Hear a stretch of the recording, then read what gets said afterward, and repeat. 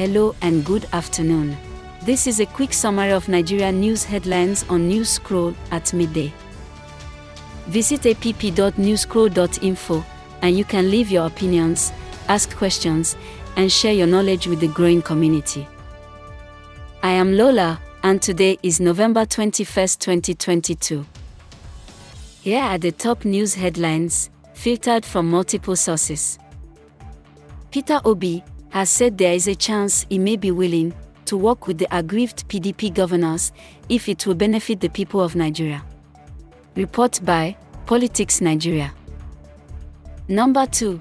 The PDP G5 governors renamed their group to Integrity Group. Report by Channels TV. Our final 3 headlines are as reported by RFI, The Daily Beast, and Nullmetrics. Number 3. China records more deaths due to COVID-19.